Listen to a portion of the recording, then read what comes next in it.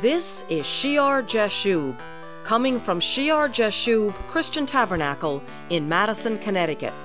Today's program is part of the Heavenly Authority series, taught by Pastor Greg Scalzo back in 2001. The current focus is on the events leading to Saul being chosen as king over Israel. Last time, Pastor was reading from 1 Samuel chapter 9, when Saul is told by his servant that there is a seer in the nearby city. And Pastor Greg was discussing the seer from the New Testament perspective when we left off.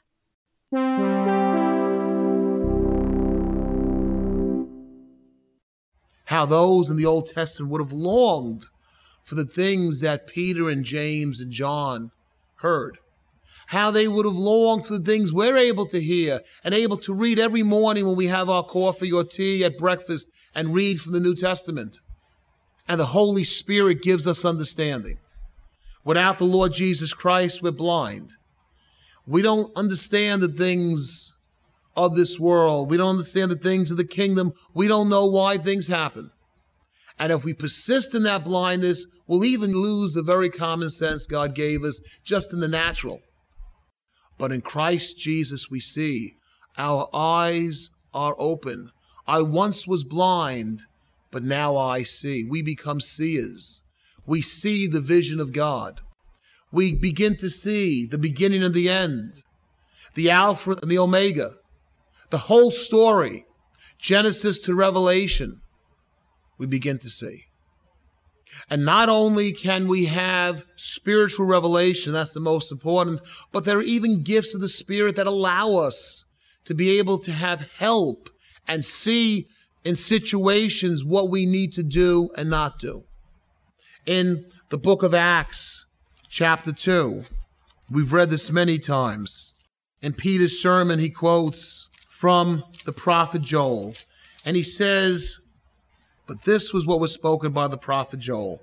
And it shall come to pass in the last days, says God." Maybe you can say, well, that doesn't apply to me. You don't think we're coming into the last days? Last night, there was a 7.9 earthquake down in South America. How many earthquakes have you heard of this past year? And how many diverse places have they occurred? "In the last days, I will pour out of my spirit on all flesh. Your sons and your daughters shall prophesy," a gift of the Spirit that we can hear the utterance of God. We can know God's will. He can give us direction. He can even tell us a little bit about the future. "Your young men shall see visions." We can be seers.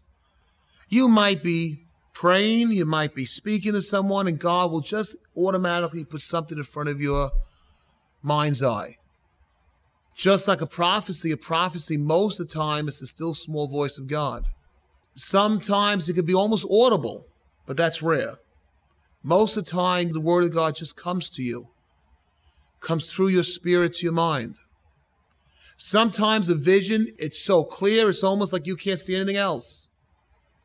Like the visions of the Bible that Daniel and Ezekiel received. And sometimes in your mind's eye, you just see something. It's fast. It's quick, but God gives you a way to see and have direction for a certain area in your life, what you need to do. Or it could be a prophecy about the future. And as with prophecies, God is the interpreter.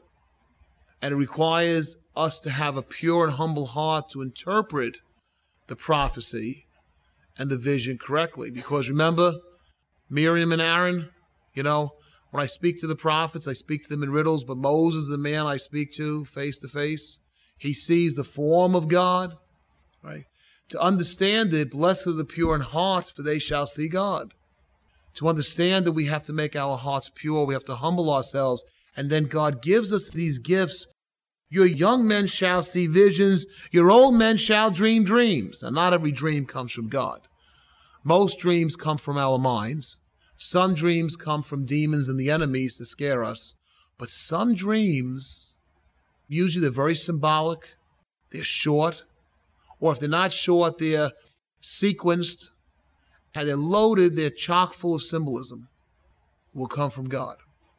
Your old men shall dream dreams, and on my men servants and on my maid servants I will pour out of my spirit in those days, and they shall prophesy.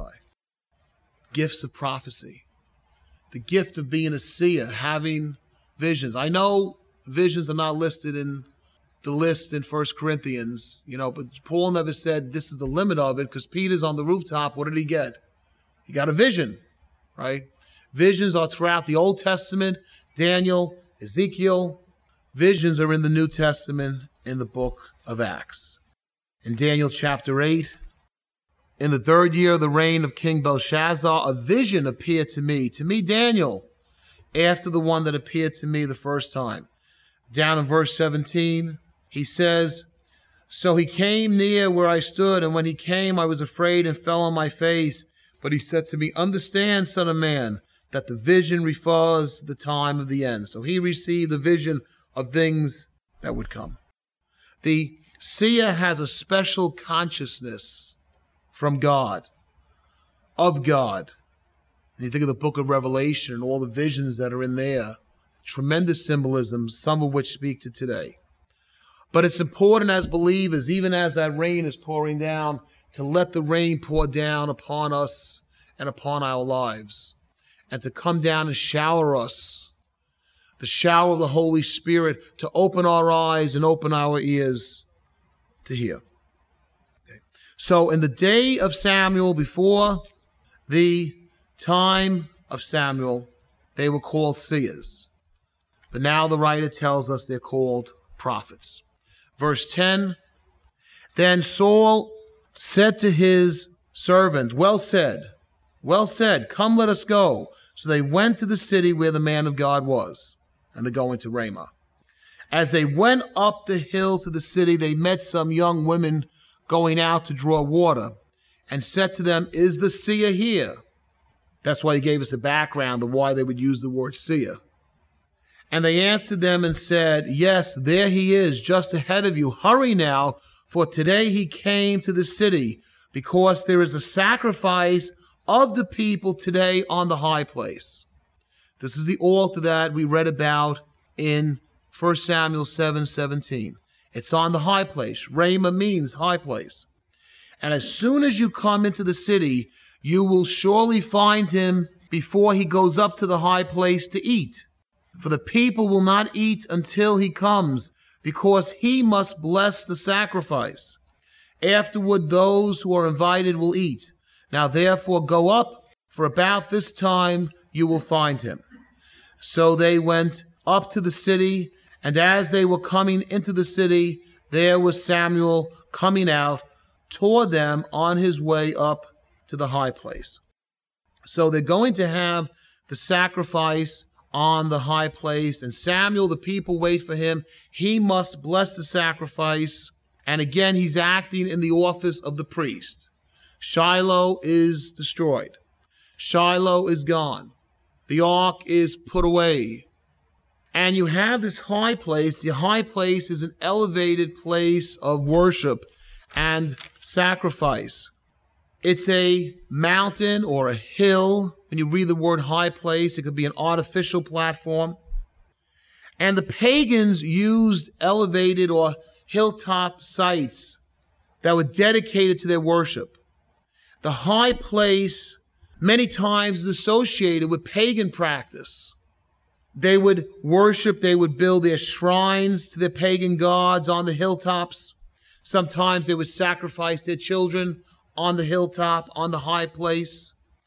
The need for the high place was so important that over in Mesopotamia, where you had plains, they would have to construct ziggurats or towers, step towers, in order to have an artificial high place, because they didn't have the hills as high places. You think of the Tower of Babel. And there was a lot of symbolism with the pagans, because they were in a sense trying to reach the forces, reach the gods by going up the high places. There was a nature worship aspect. A lot of these pagan Canaanite deities had an aspect of nature worship. And you know, if you go up a mountain and you look over the fields, there's a psychological effect that it has of feeling nature. And if they were into nature worship rather than worshiping God, a high place was a suitable place to go up and make their pagan sacrifices. In Deuteronomy chapter 12, the Lord makes mention of these hills, these mountains. He says in Deuteronomy chapter 12, verse 1, "These are the statutes and the judgments which you shall be careful to observe in the land which the Lord God of your fathers is giving you to possess all the days that you live on the earth. You shall utterly destroy all the places where the nations which you shall dispossess served their gods, on the high mountains and on the hills and under every green tree. And you shall destroy their altars, break their sacred pillars, and burn their wooden images with fire. And you shall cut down the carved images of their gods and destroy their names from that place. You shall not worship the Lord your God with such things, but you shall seek the place where the Lord your God chooses out of all your tribes to put his name for his dwelling place, and there shall you go." There had to be that central place. And we saw it as Shiloh initially, to whom it belongs, the right of the firstborn to Joseph, the right of the firstborn from Joseph to Ephraim. But now Shiloh's gone. And there will be the place that will never change as long as the heaven and the earth exists, that will follow Jerusalem. Jerusalem, belonging then to the tribe of Judah, will become part of the tribe of Judah eventually. And that will be the one place with the temple. Don't do like those pagans on every hill, on every mountain.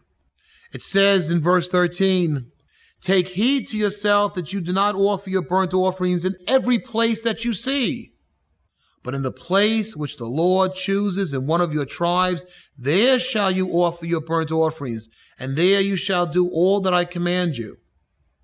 All that I command you, you shall do. But this is after the fall of Shiloh. What do you do now? Shiloh has fallen. It's before the temple. What do you do? In 1 Kings chapter 3 and verse 1, jumping ahead, says, "Now Solomon made a treaty with Pharaoh, king of Egypt, and married Pharaoh's daughter. Then he brought her to the city of David until he had finished building his own house and the house of the Lord and the wall around Jerusalem." So he's going to build the temple. "Meanwhile, the people sacrificed at the high places, because there was no house built for the name of the Lord until those days." So everyone is worshiping at their high places because they don't have the central place of worship. "And Solomon loved the Lord, walking in the statutes of his father David, except," he was just like David, "except that he sacrificed and burned incense at the high places." And it's implied here there's something wrong in that. But then it says in verse 4, "Now the king went to Gibeon to sacrifice there, for there was the great high place in Gibeon." So you have Gibeon, which is 6 miles northwest of Jerusalem, called at this point the great high place. You have been listening to the teaching ministry of Greg Scalzo, pastor of Shear Jashub Christian Tabernacle of Madison, Connecticut. Please join us for the next broadcast of Shear Jashub.